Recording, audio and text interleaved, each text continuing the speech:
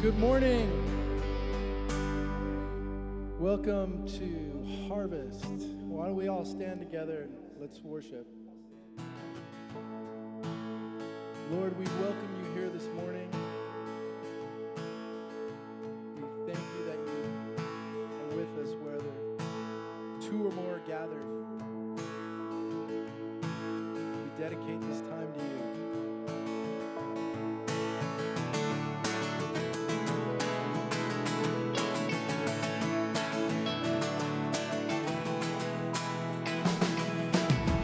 We stand and lift up our hands, for the joy of the Lord is our strength. We bow down and worship him now. How great, how awesome is he. Together we sing. Holy is the Lord God.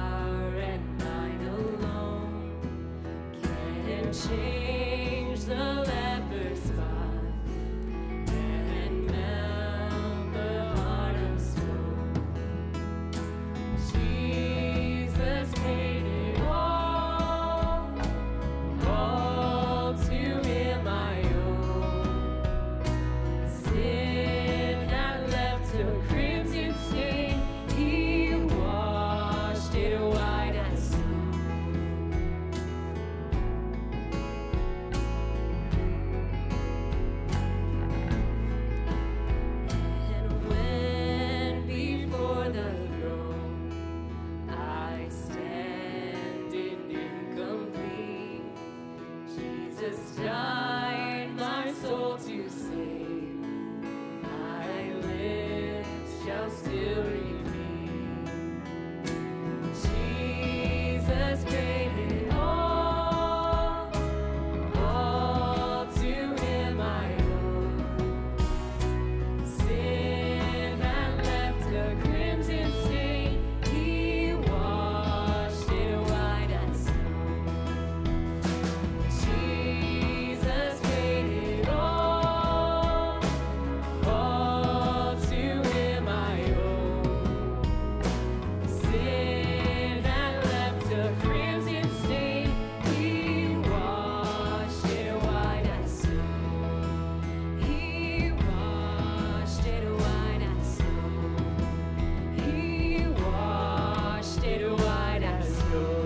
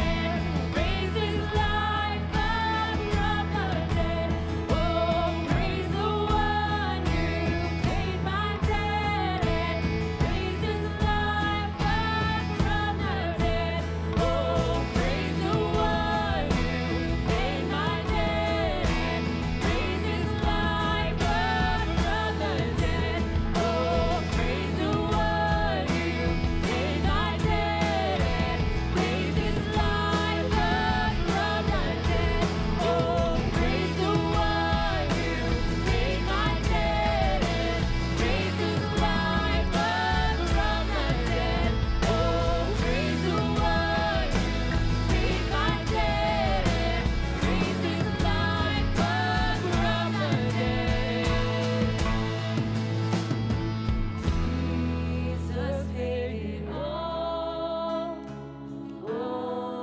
to Him I owe.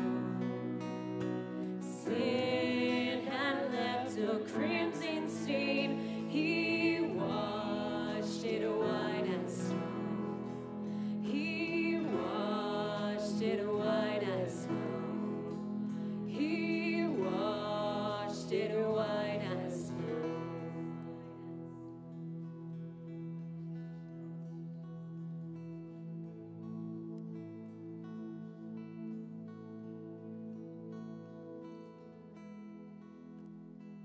Anyone has anything the Lord's putting on your heart to pray? Gifts you want to share? Feel free as we worship together.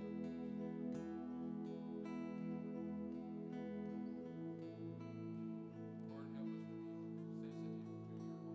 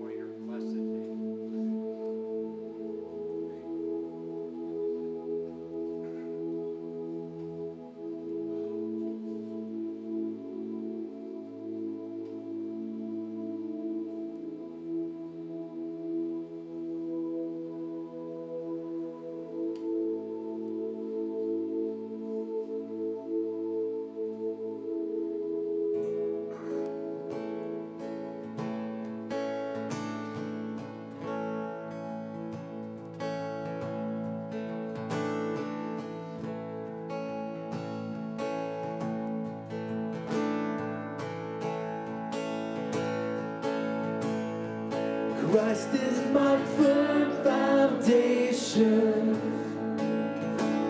the rock on which I stand when everything around me is shaking. I've never been more glad that I put my faith in Jesus. He never let me down. He's faithful through generations. So why would he fail now? He won't. He won't. I still got joy in chaos. I got peace that makes no sense. So I won't be going under. I'm not held by my own strength, 'cause I put my life on Jesus. He never let me down. Faithful through every season. So why would he fail now? He won't. He won't. He won't fail. He won't fail. Christ is my firm foundation, the rock on which I stand when everything around me is shaking. I've never been more glad that I put my faith in Jesus. He never let me down. Faithful through generations. So why would he fail now? He won't. He won't. He won't fail. He won't fail. He won't. He won't. He won't fail. He won't fail.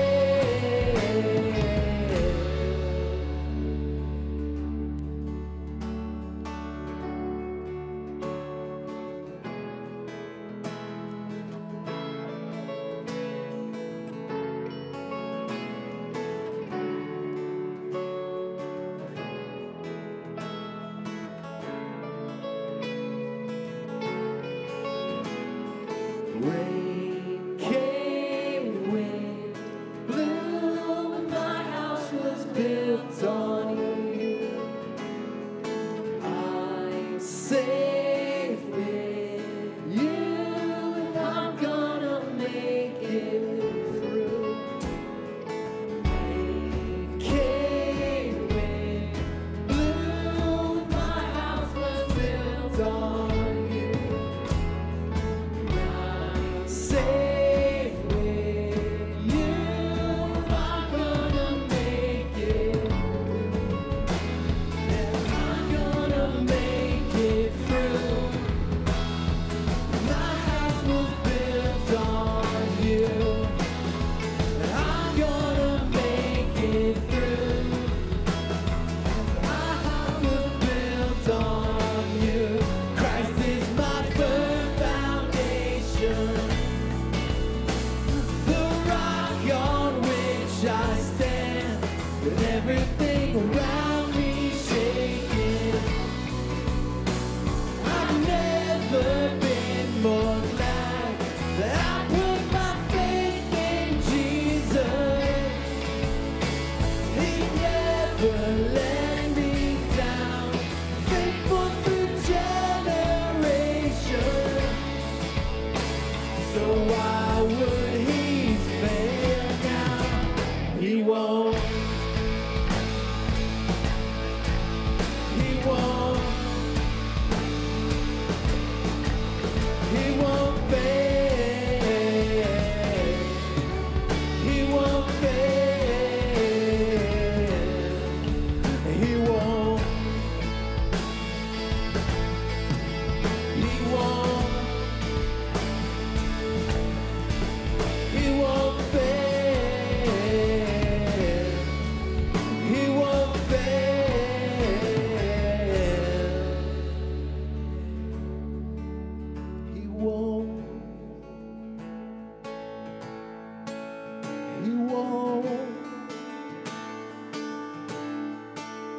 He won't fail. He won't fail.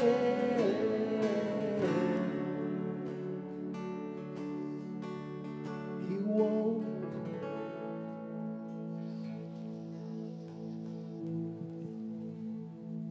Lord, thank you that we rest in that promise that you will not fail us, Lord. You're the firm foundation, Lord, the rock on which we stand, the rock on which we trust, Lord. Thank you, Lord. In Jesus' name we pray. Amen. You may take a seat. Well, good morning and welcome back to Harvest Church. You may be wondering two things real quick. Why is Curtis already back and why is he more handsome than he was before? Well, it's because I'm not Curtis. I'm Berger Wade, and this is Jeremy. He is our student ministries Yep. leader. That's what I do. Yeah, And a few other things. a few other things. But yeah, welcome here. So this is Family Sunday, and we value that our church is multi-generational. I love looking out and seeing the young kids as well as older folks. And just everyone in between. We really value that our church has this kind of broad spectrum. So Family Sunday, we celebrate that. The fourth Sunday of each month, we celebrate that by donuts. We got donuts out there, but we also ask that the kids remain in service, first grade and up. So if your little kids are a little loud, it's okay. I have great memories of bothering my parents in church as well, and being a nuisance. But you know what? Those are fond memories that I hold on to of getting to worship with my parents and seeing them worship. So it's a great thing. So we celebrate that today with Family Sunday, and there is donuts out there as well as coffee. Not for the kids. Kids probably shouldn't have the coffee, but they can have donuts, right? Yeah, they can have the donuts. Okay. So we also have life groups starting up. So we've got our men's, women's, home groups, couples, and we also have a college group just in case you want to see more of me and you're in college. Does anybody? So, I do, Brager. I do. thank you. But we've got all that information on our wonderful info center. You can pick up any flyers, you can sign up for life groups back there, and it's just a really great resource to have. Yeah. And then lastly, as far as announcements go, we encourage the men in our church to every month go to M6. That's our men's monthly gathering out at Thousand Hills Ranch. This month, the month of September is going to be a little different. It's actually MW6, and that is because the men are supposed to bring their wives. And it's a fundraising event for M6 as well as 17 Strong. So that's going to be September 12th out at the ranch, and that's from 6 to 7:30. And it's a fundraiser, so it's $150 a couple, but it's a great time of worship, testimony, and just great, delicious food. I mean, if the food for the men is good, I think it's going to be the next level. So there's that. And then finally, this is we want to take this day. We're partnering with Mothers in Prayer, and this is Bless Our Schools Sunday. So we want to emphasize that there's this amazing international ministry that happens at our church as well. It's called Mothers in Prayer, and that's partnering women together, mothers who pray over their kids, pray over the schools. There's lots of different ways to do that. So Shannon Kessler has been leading that for almost 14 years now. And she's back at the Info Center. Would love to give you more details on Mothers in Prayer. But also, we just want to bless our schools. So what I want to do now, before we go to our meet and greet time, is if you are a school teacher, if you work at school, you're part of the admin staff, anything having to do, and also students and graduates, we want you to stand up so we can pray for you this morning. Can you do that now?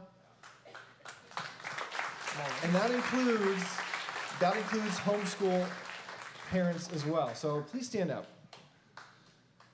All right. Awesome. Students, yeah, good. Let me see some students. Breaker's already standing. Yeah. So let me pray over you right now. Heavenly Father, we thank you, Lord, for what these,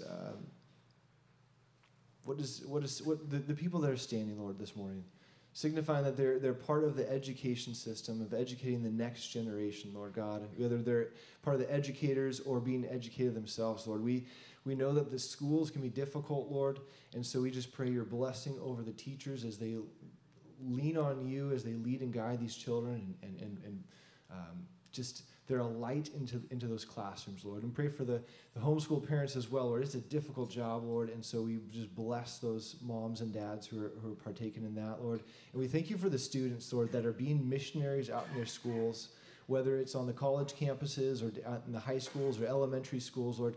We just pray that they would be a light to their students and a light to the teachers that are there, Lord. So we thank you, Lord. We pray just your blessing over the schools and our school district, Lord. God bless them. In Jesus' name we pray. Amen. Amen. All right, so why don't you take a minute to meet and greet somebody around you. It's a good time to kind of find some empty chairs and squeeze in. God bless you guys.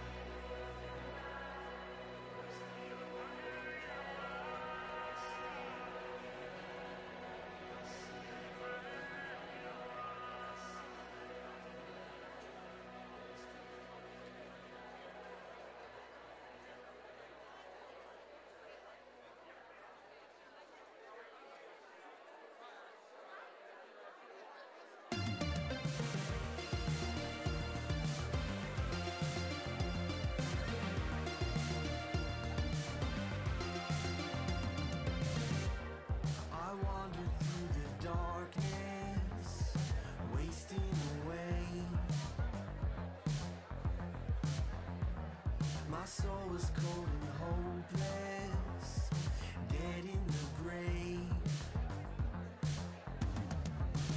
Then like a river of life in a dry land, like a flicker of sight to a blind man, I saw the glorious light as it broke in, God of mercy and might. Oh, you brought me back to life. You're the Lord of light, shining in the dark.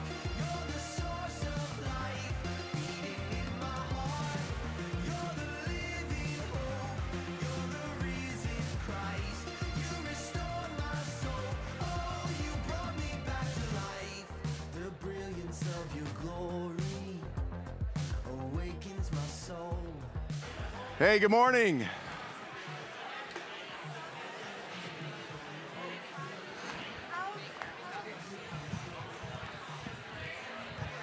All right, good morning. Welcome. Am I on?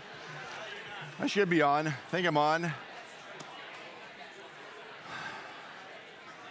Okay, real quick. How many understand the purpose of meet and greet? How many understand the purpose of meet and greet? All right, I'm gonna bust some of y'all. So I'm walking around and I'm noticing some of you are glued to your chairs. You're like, I'm not getting up. I'm not crossing the aisle. I'm not meeting nobody today. And that's not what meet and greet's all about. So we're doing it again. It's a do-over. So the rule, you gotta peel the glue off your backside, stand up, and go meet somebody that you've never, ever met before. So that means you got to get out of your aisle, your row, one side of the building to the other. Go! Free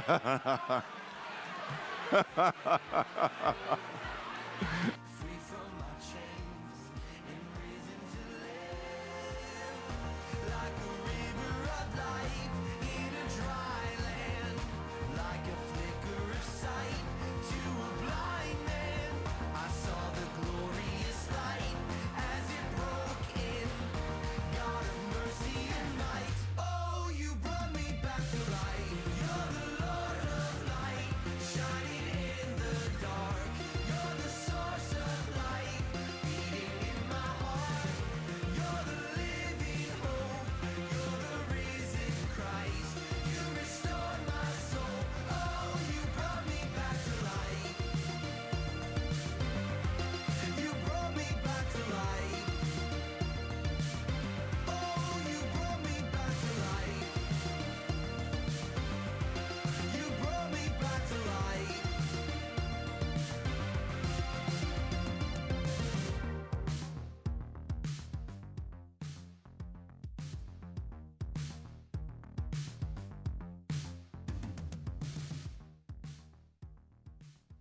greet.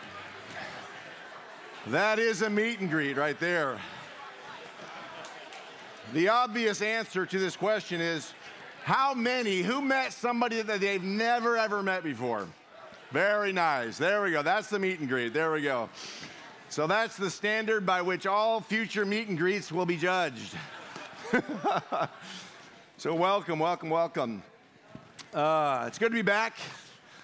Appreciate all the love and just the support, the prayers. A couple weeks ago, during first service, I preached. During second service, I went to the ER, and anyway, just stuff was going on. So I'll give you kind of an update. It's really all kind of dumb and mysterious. Like, nobody's got real good answers, which is always frustrating. I saw Levi up here with Jack with a broken arm, and you're like, you can explain that you've got a broken arm, right? Like, I got a cast. It's obvious that what's going on. These things that happen to me are just weird, strange, and undescribable. So,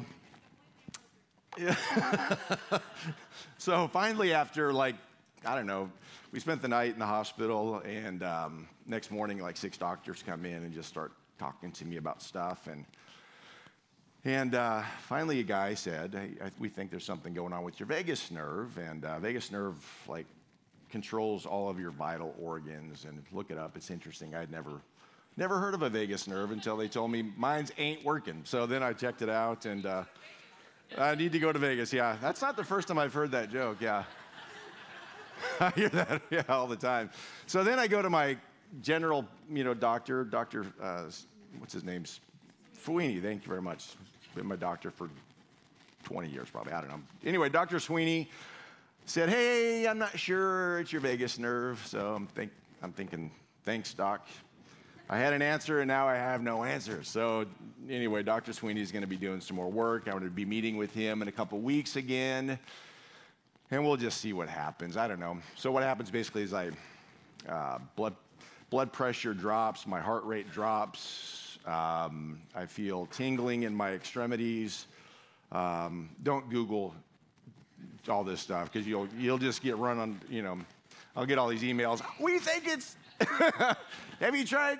And I appreciate all that, but we got good people working on it, and we'll see what happens. So anyway, you just kind of feel lightheaded. My heart rate drops into the 30s and then goes way high, and it's just kind of weird stuff. So I don't know what's going on. I just know that when I'm feeling it coming on, I just have to rest, hydrate, and take care of myself. And so that's what I'm going to do. I don't know how often it'll come around, but in the meantime, we've all got stuff, right?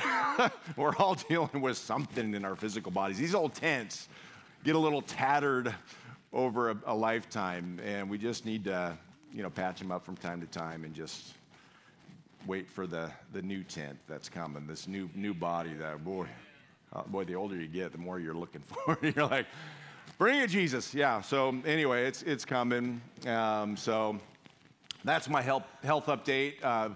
Continue to just pray that the doctors get some clarity about things, and maybe there's medication, maybe there's a lifestyle change. I don't know, but there's something going on.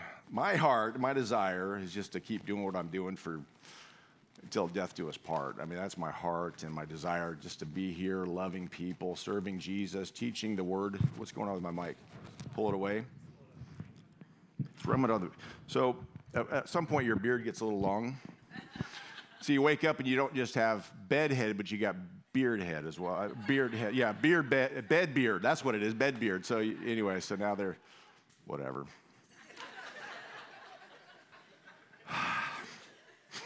Preach it. So I'm gonna let my beard grow long. I saw a buddy of mine. We were at a wedding last night. This is all part of the message, by the way. And it was like old home week. We were at a wedding with friends that we have known for decades. And I was thinking about it this morning. I think it's going to be like heaven, because you gather for a celebration, and you get to see people that you haven't seen for so long, and you get to love on people and just enjoy conversation, getting caught up. And there was this couple there, Jack and Luana Hurley, who have been so good to me my whole life. And Jack was officiating his granddaughter's wedding, and we were there, and I got to just love on them and just tell them how much I appreciate them and how much I just honor them for their influence in my life, their grace on just the blessing, and it was just really sweet. I think heaven's going to be a lot of that. We're going to have a reunion where we're just able to just speak and love on each other. And it was quite a celebration, which heaven will be quite a celebration. So that was last night. Last week, we were doing my son's wedding. Curtis got married, and Clark got married. And it's a man and a woman, Curtis and Clark. You got to be clear about these things in this 21st century. There was Curtis married to a woman named Clark, and so we had that amazing celebration. We had them married out at our property, and where we married our oldest daughter 10 years ago, and then 6 months ago, these two got hitched, and so it's been a wedding season, a wedding celebration, and it's just been really, really fun and good. And so before we get to the title of the message that ties into all of that, do you guys want to hear a joke? It's Family Sunday after all, so do you want to hear a joke about a piece of paper? No, you really don't. It's terrible. It's terrible. T-E-A-R-able, it's a terrible joke about paper. It's terrible.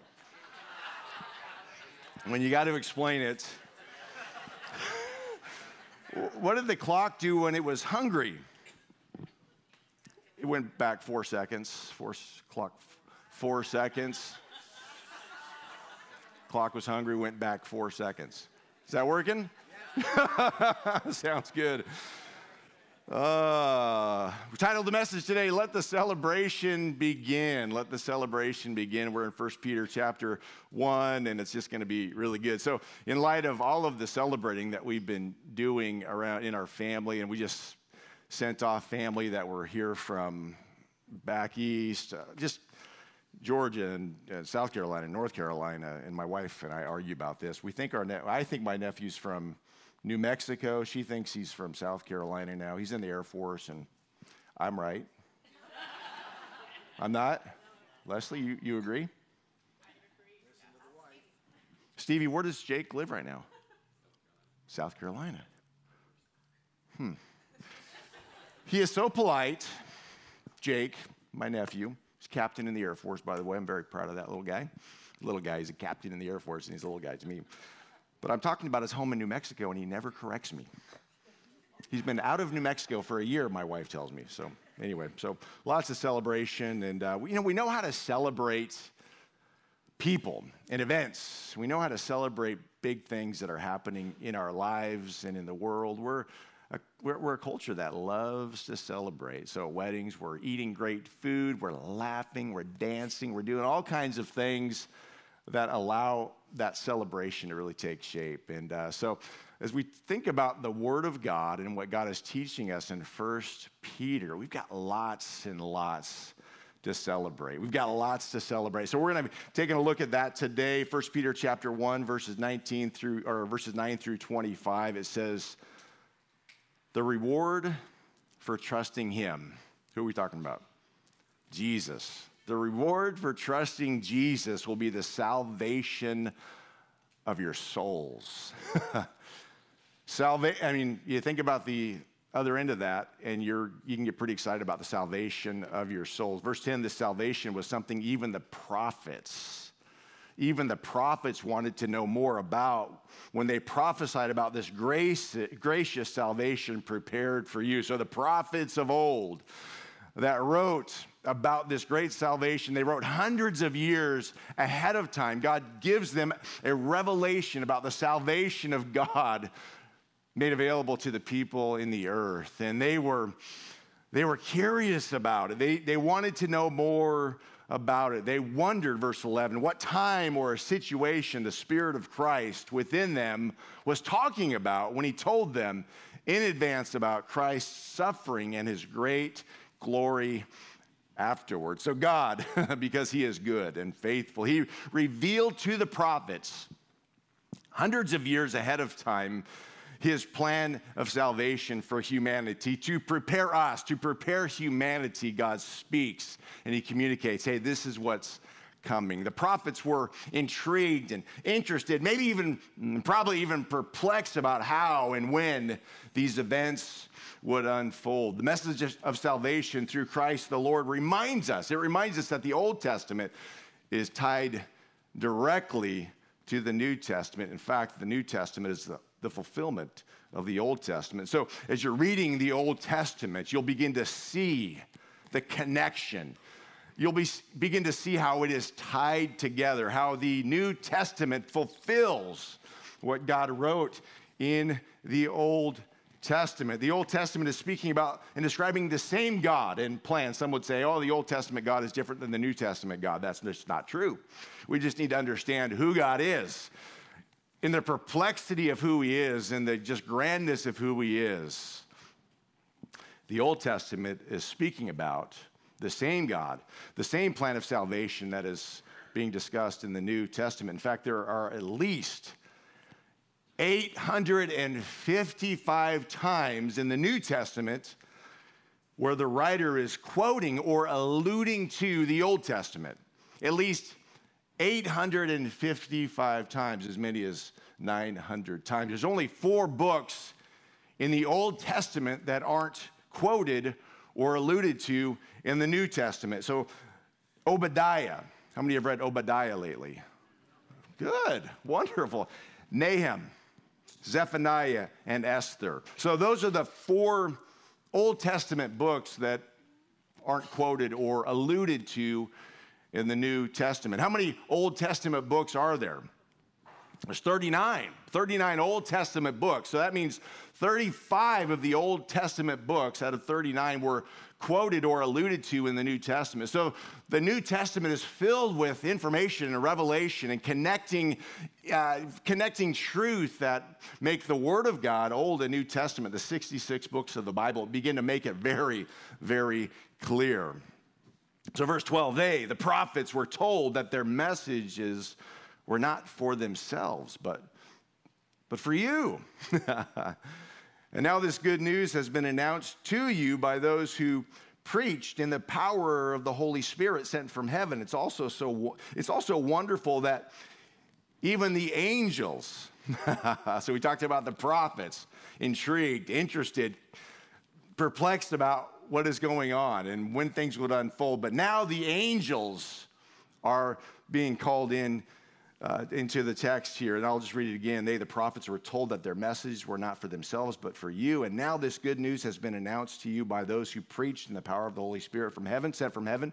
It's also so wonderful that even the angels are eagerly watching these things happen. Isn't that interesting?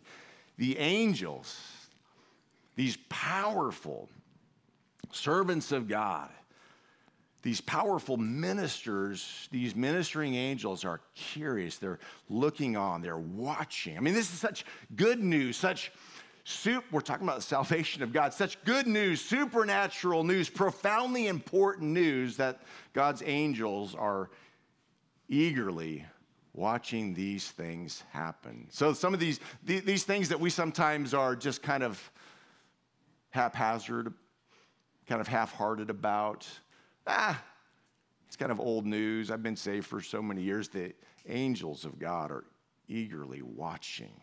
The prophets of old, Isaiah, Jeremiah, these prophets of old, they were writing about this time in this place that we're enjoying and experiencing now, and they were intrigued and perplexed and curious about what God was going to do. Now we get to live in that, and the angels get to watch as God's plan unfolds in the universe. Let the celebration begin. Amen. We've got some stuff to celebrate. Man, if we can't read what God is doing, read about what God is doing in the Bible and think about what God is doing in our lives and in this crazy culture that we live in, boy, there's something wrong. We need to ask the Lord to stir us up again. We need to renew our vigor for the Lord, find new joy in Jesus and begin to walk that out. How do we celebrate? Number one, we rejoice over the things that heaven rejoices over. This is important. We need to rejoice over the things that heaven rejoices over. Do you remember the parable of the lost coin in Luke 15, verses 8 through 10. It says this, or suppose a woman has 10 silver coins and loses one. Won't she light a lamp and sweep the entire house and search carefully until she finds it? And when she finds it, she will call in her friends and neighbors and say, rejoice with me because I have found my lost coin. In the same way, there is joy in the presence of God, in the presence of God's angels when one sinner repents. Isn't that sweet? So when you repented, the heavens rejoiced. There's a celebration when even one sinner repents. There's a celebration, rejoicing by the angels of God because they've been waiting, they've been watching, they've been paying attention to what's going on in the earth, and so they erupt with celebration.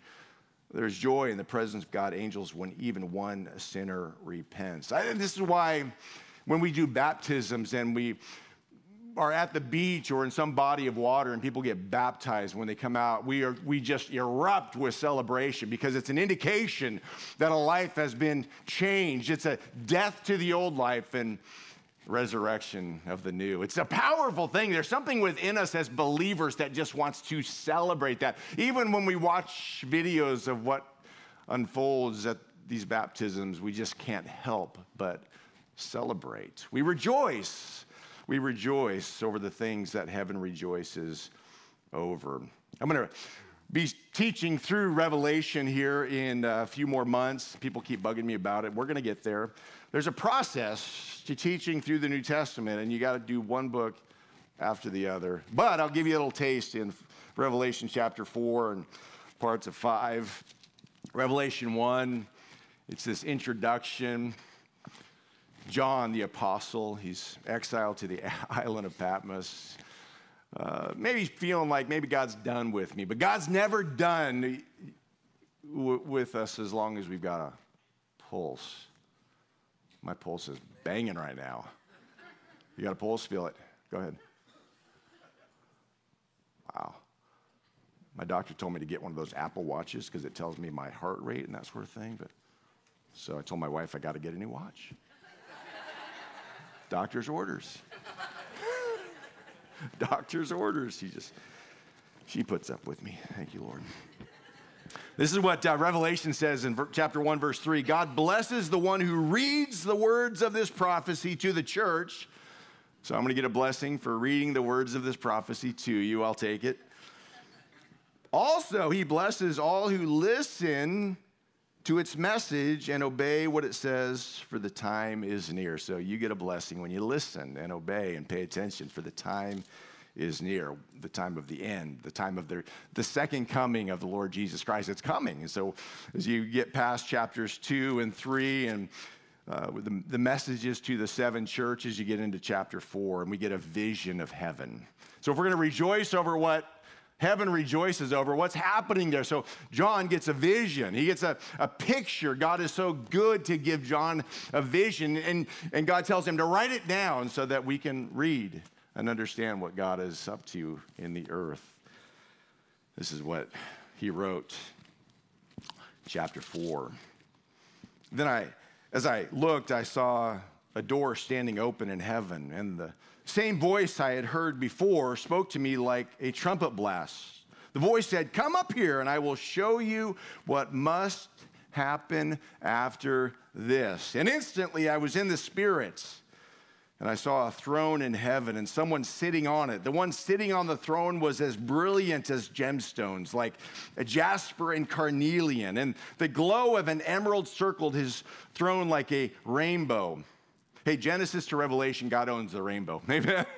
God owns the rainbow. Let's take it back, right? 24 thrones surrounded him, and 24 elders sat on them. They were all clothed in white and had gold crowns on their heads.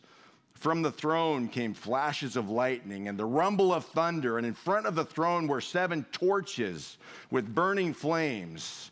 This is the sevenfold Spirit of God. In front of the throne was a shiny sea of glass, sparkling like crystal.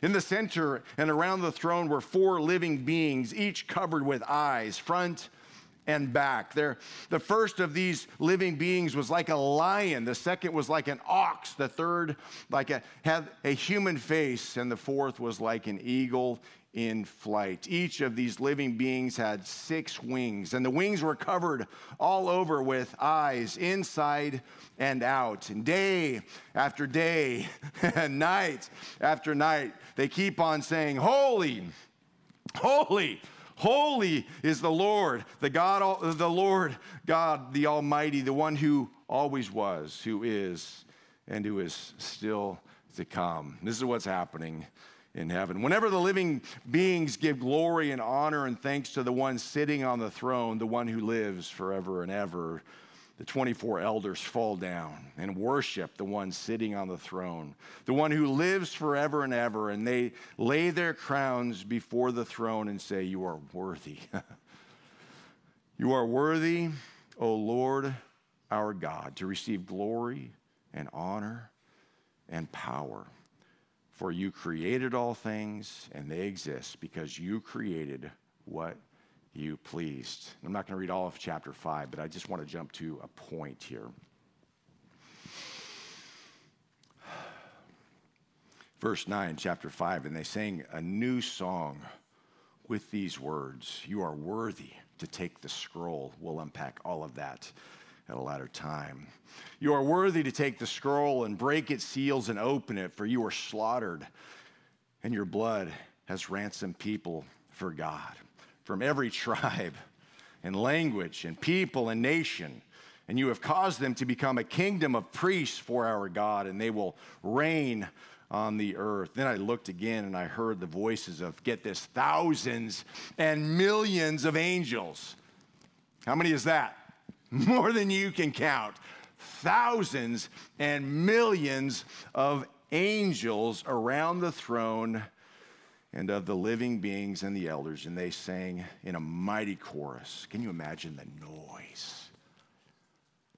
But it's not going to hurt our ears. It's not going to be unsettling in our hearts and minds and souls. It's going to be soothing and powerful and life-changing. "Worthy is the Lamb who was slaughtered to receive power and riches and wisdom and strength and honor and glory and blessings." And then I heard every creature in heaven and on earth and under the earth and in the sea, they sang, "Blessing. Blessing and honor and glory and power belong to the one sitting on the throne, to the Lamb forever and ever." And the 4 living beings said, "Amen." And the 24 elders fell down and worshiped the Lamb. Listen, this is just a warm-up for the things to come. When we worship on Sunday morning, or we're singing, boy, that time of pause this morning, wasn't that just the sweetest thing? I thought, man, this could go on the rest of the service and we'd be okay. We would have had church, right? It was just a sweet Selah moment. So often we don't get those moments in our day, our week, our month, our year. We just don't slow down and allow the Spirit of God to minister to us. I tell you what, if you slow down, if we will slow down and let the Spirit of God minister to us, we will have greater strength, greater clarity, greater capacity, greater ability to do the supernatural and wonderful things that God has called us to do, to live the way that God has called us to live. But we got to take a moment, a Selah moment, where we're just sitting before the King and we're just acknowledging his lordship, his goodness. We're rejoicing over the things that the heavens are rejoicing. It's a celebration. You can have your own personal revival when you're doing that. You will have a revival that just doesn't just impact you, but will impact your friends and your family. And people are going to be like, "What is going on with you? You've got joy and peace, and you just got this fullness about you that's just beautiful." It comes from those moments of just intimacy with the Creator of heaven and earth, where we just stop and wait, praise and thank, applauding his goodness in our lives. We can get our minds on all kinds of the negative stuff. Don't let yourself go there. Just in the midst of the storm, say, thank you, Lord. Lord, for whatever you're doing, for whatever you're going to teach me, thank you. As I was talking to my friends, Jack and the Warner Hurley, we had a rough patch 20 years ago. And they said, you know, we've almost always been a blessing to you, but there was that, and I knew what they were alluding to. I said, you know what? It was like a dip in the road. It's not important. But we can make those dips in the road. We can allow them to derail us for all the days of our lives. Instead, by God's grace, we can let it go. Be free in Jesus' name from all of that baggage, all of the stuff that we're holding on to. Just let it go. And boy, so we hugged and loved on each other because for 20 years, it's been just a little bit uncertain how we feel about each other.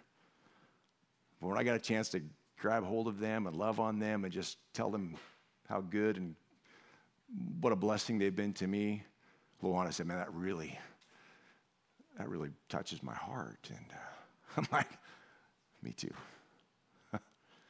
And God wants to do wonderful things within our lives, within the body of Christ, things that will unite us, bring us back together. But we got to let God do what God wants to do. We can say all kinds of stuff, but we can say, but God is capable.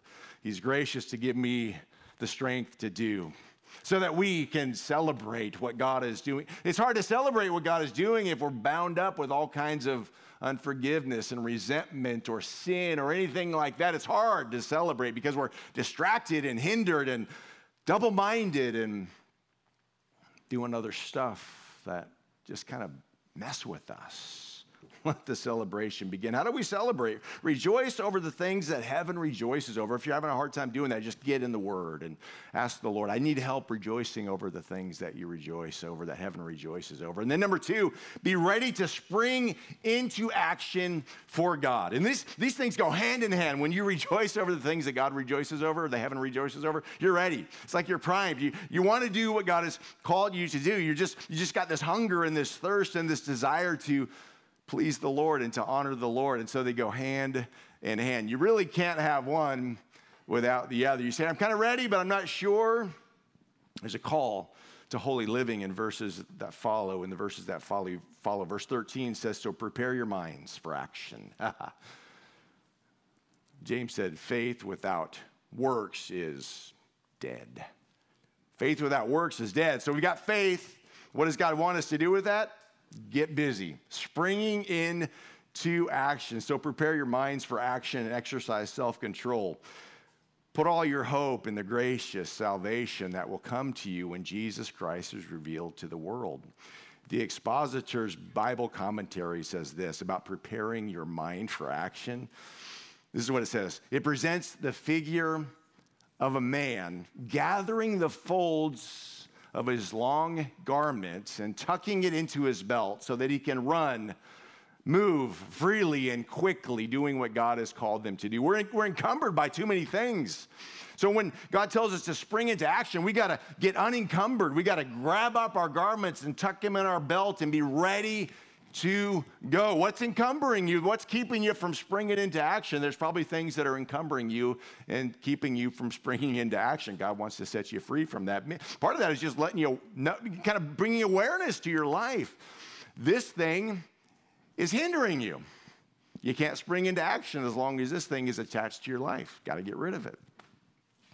Remember in 1 Kings 18:46, then the Lord gave special strength to Elijah. We've read this, right? We need to hear that. The Lord gave special strength to Elijah. So when God calls us to spring into action, it is not in our own ability and strength. God gives us special strength. He tucked his cloak. Get it, the same picture, right? He tucked his cloak into his belt and ran ahead of Ahab's chariot all the way to the entrance of Jezreel. So he grabs his clothes and tucks them in, and he runs supernaturally so, and this is part of God's plan and his desire. We see the same thing in Jeremiah 1:17, where it says, the Lord told Jeremiah, get up, prepare for action. We serve the same God in the New Testament that we did in the Old Testament. Jesus Christ is the same yesterday, today, and forever. He's eternal. It's his message. Get saved, get sanctified, get filled with God, and go. Get up and prepare for action. Go out and tell them everything I tell you to say. Do not be afraid of them, or I will make you look foolish. I love the next two verses. I love that verse. I love all the verses. Verse 18, for see, today I have made you strong like a fortified city that cannot be captured. So we look at ourselves, take a personal inventory, and you say, I can't spring into action because I got nothing to offer. Good. Got nothing to offer? You're right. You got nothing to offer. But God, he's got plenty to do, plenty to offer. Plenty to offer, but God. Part of the backstory with Jack and Luana is just the transition out of my old church into this church, and they had watched me grow up, since I'm, just 14 years old. Watch me grow up. Yeah, a lot of you have watched me grow up, right? Colleen was working at our wedding and putting things together. We honeymooned at your cabin up in Tahoe, right? Remember that? Yeah. And so when you see somebody grow up, you're not sure about what God wants to do with their lives, right? And so there was some of that. And so we talked last night, and they said, look what God has done, right? In their lives, in our lives. It was a difficult season, but what the enemy intended for evil, God intended for good. So don't let your many, many flaws hold you back, because we all have many, many flaws, but God. For see, today I have made you strong like a fortified city that cannot be captured, like an iron pillar or a bronze wall. You will stand against the whole land, the kings, officials, priests, and people of Judah. They will fight you, but they will fail. Not because you're good, but because God is good. Not because you're strong in your own strength, but because God is strong on your behalf. God is calling us to spring into action. They will fight you, but they will fail. For I am with you, and I will take care of you. Let's get that internalized a little bit. I'm with you, and I will take care of you, God says. Spring into action. Spring. I, the Lord, have spoken.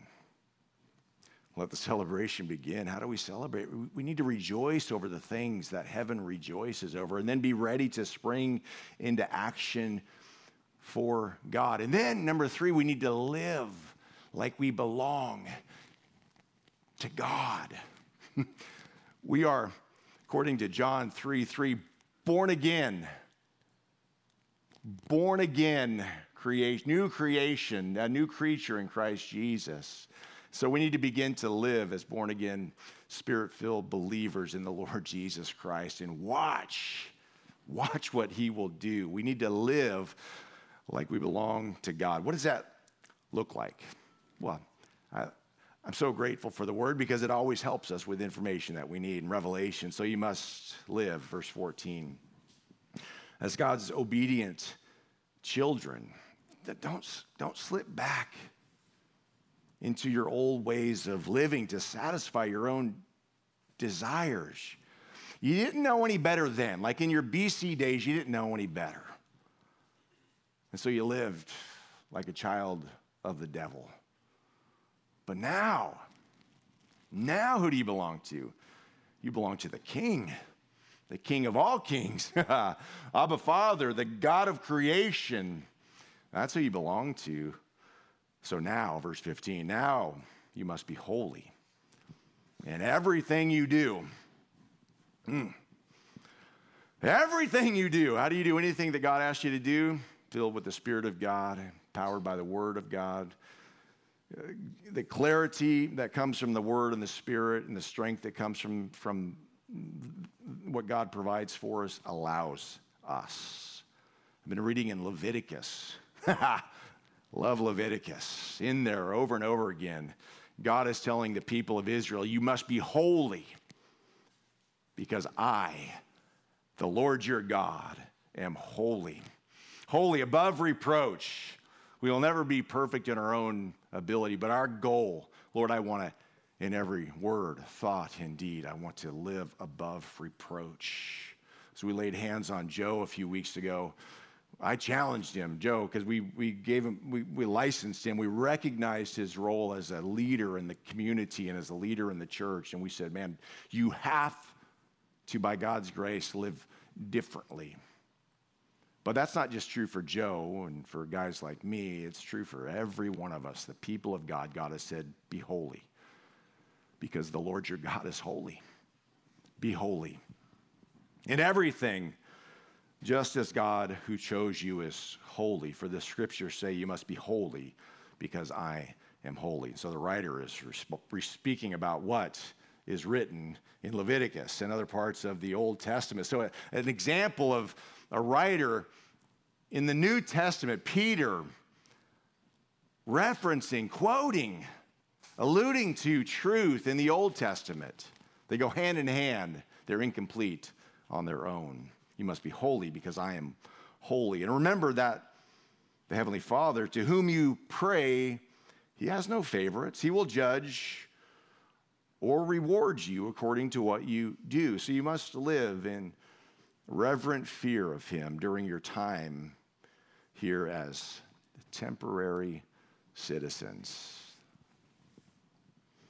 2 Corinthians 5:10 says, for we must all stand before Christ to be judged.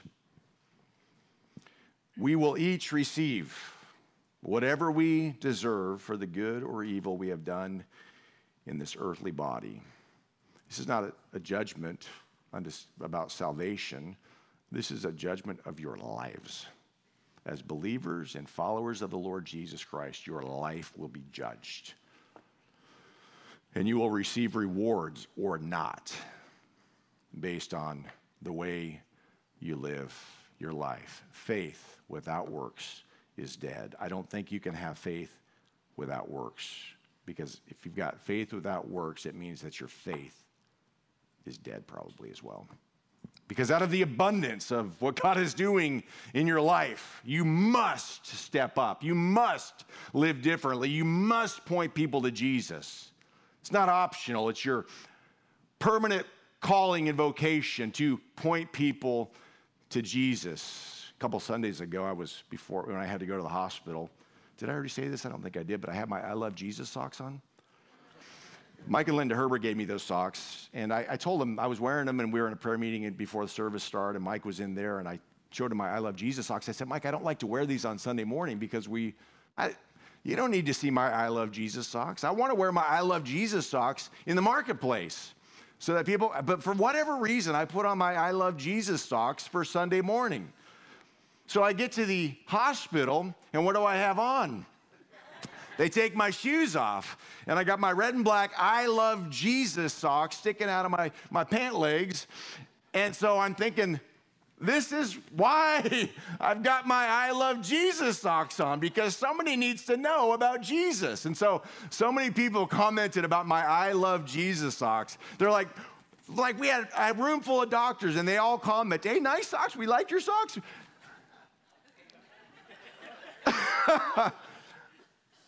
I got to share with them how much I love Jesus.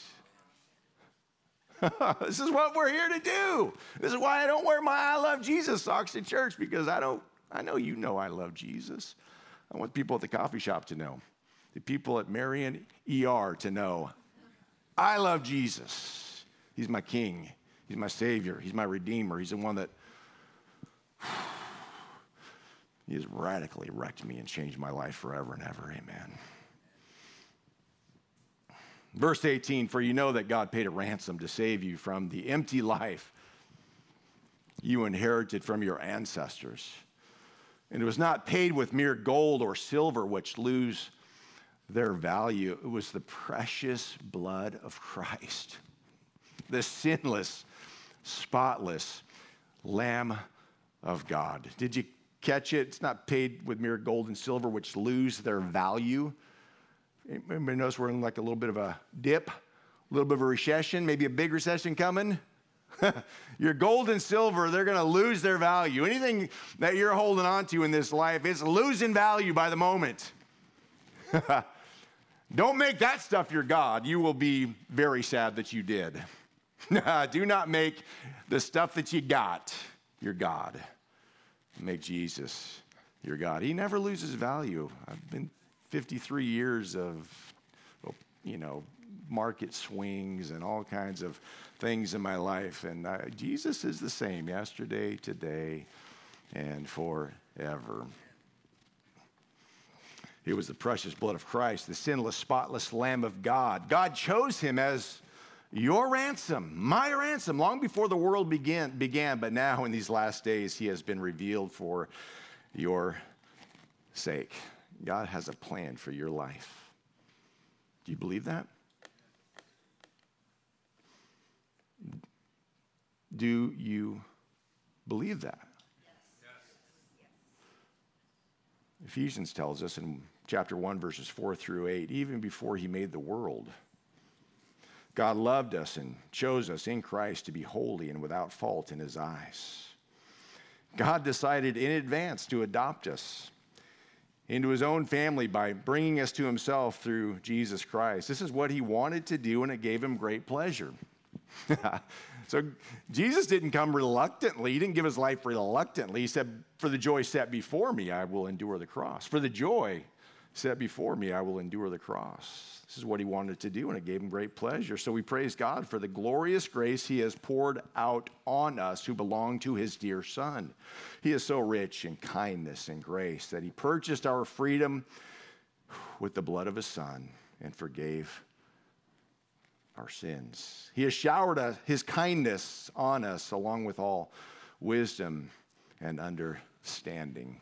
Wrapping up 1 Peter 1:21, through Christ, you have come to trust in God.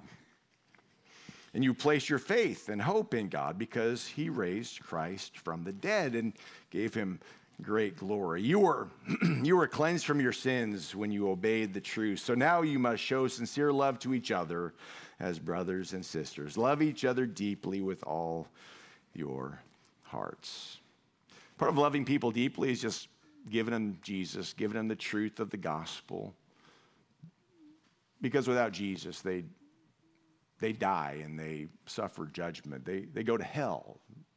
They go to hell. It's not popular to talk about hell, but it's not popular because the enemy doesn't want to talk about hell. But that's the result. We get a choice. In Christ, will we welcome his grace? So we got to live like we belong to God. I think we're confused and perplexed sometimes. We live like we're living like we belong to the world and the world system. We don't belong to the world system. We belong to God. And so we need to let the Word of God and the Spirit of God frame our lives and our decisions and point us in the right direction. The world won't get you that. So you live like you belong to God. This is what we've read so far. Show sincere love to each other. This is what it means to live like you belong to God. Show sincere love to each other as brothers and sisters. Love each other deeply with all your heart. You can't do this stuff in your own strength. In your own strength, you want to slap your neighbor, right? In my own strength, I want to slap my neighbor sometimes. Like, turn your music down, right? I guess I'm alone. Live as God's obedient children. Don't slip back. This is what we've read so far. Don't slip back into your old ways of living to satisfy your own desires. You must be holy in everything you do, just as God who chose you is holy. Why live like this? Verse 23, for you've been born again. But not to a life that will quickly end. Your new life will last forever. because it comes from the eternal living Word of God. As the scriptures say, people are like grass. Their beauty is like a flower in the field. The grass withers and the flowers fade, but the word of the Lord remains forever. And that word is the good news that was preached to you. So let the celebration begin. Seriously, we need to rejoice in the things that heaven rejoices over. We need to be ready to spring into action and live like people who belong to God. With that, I would like to invite the worship team up, and we're going to sing, and we're going to celebrate, and we're going to give God every part of us in Jesus' name. So, Lord, we thank you. As we stand up, go ahead and stand up. Holy, holy, holy is the Lord God Almighty. Holy, holy, holy. Lord, we love you. We bless you. We praise you. We thank you, Lord, for who you are and for what you're going to do. God, thank you for your word. Thank you that it wrecks us in the best possible way. We love you. Let's worship now in Jesus' name. Amen. Amen. Okay.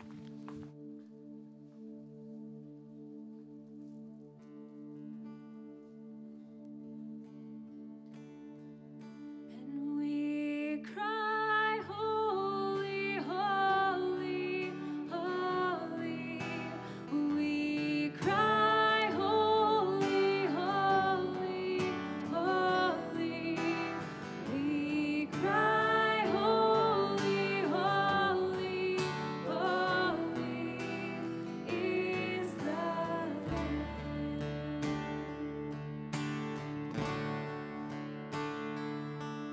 And we fall down, we lay our crowns at the feet of Jesus. The greatness of His mercy and love at the feet of Jesus. And we cry, holy, holy, holy. We cry, holy, holy, holy. We cry, holy, holy, holy is the Lamb. And we cry, holy, holy, holy. We cry, holy, holy, holy. We cry, holy, holy, holy is the Lamb. Just the voices singing this together. And we cry, holy, holy, holy. We cry, holy, holy, holy. We cry, holy, holy, holy is the Lamb. Thank you, Father, that we can cry, holy, holy, holy. Thank you for your holiness. Thank you for your presence. You never leave us. You do not forsake us. So this morning we give you our worship. We give you our praise. Have your way in our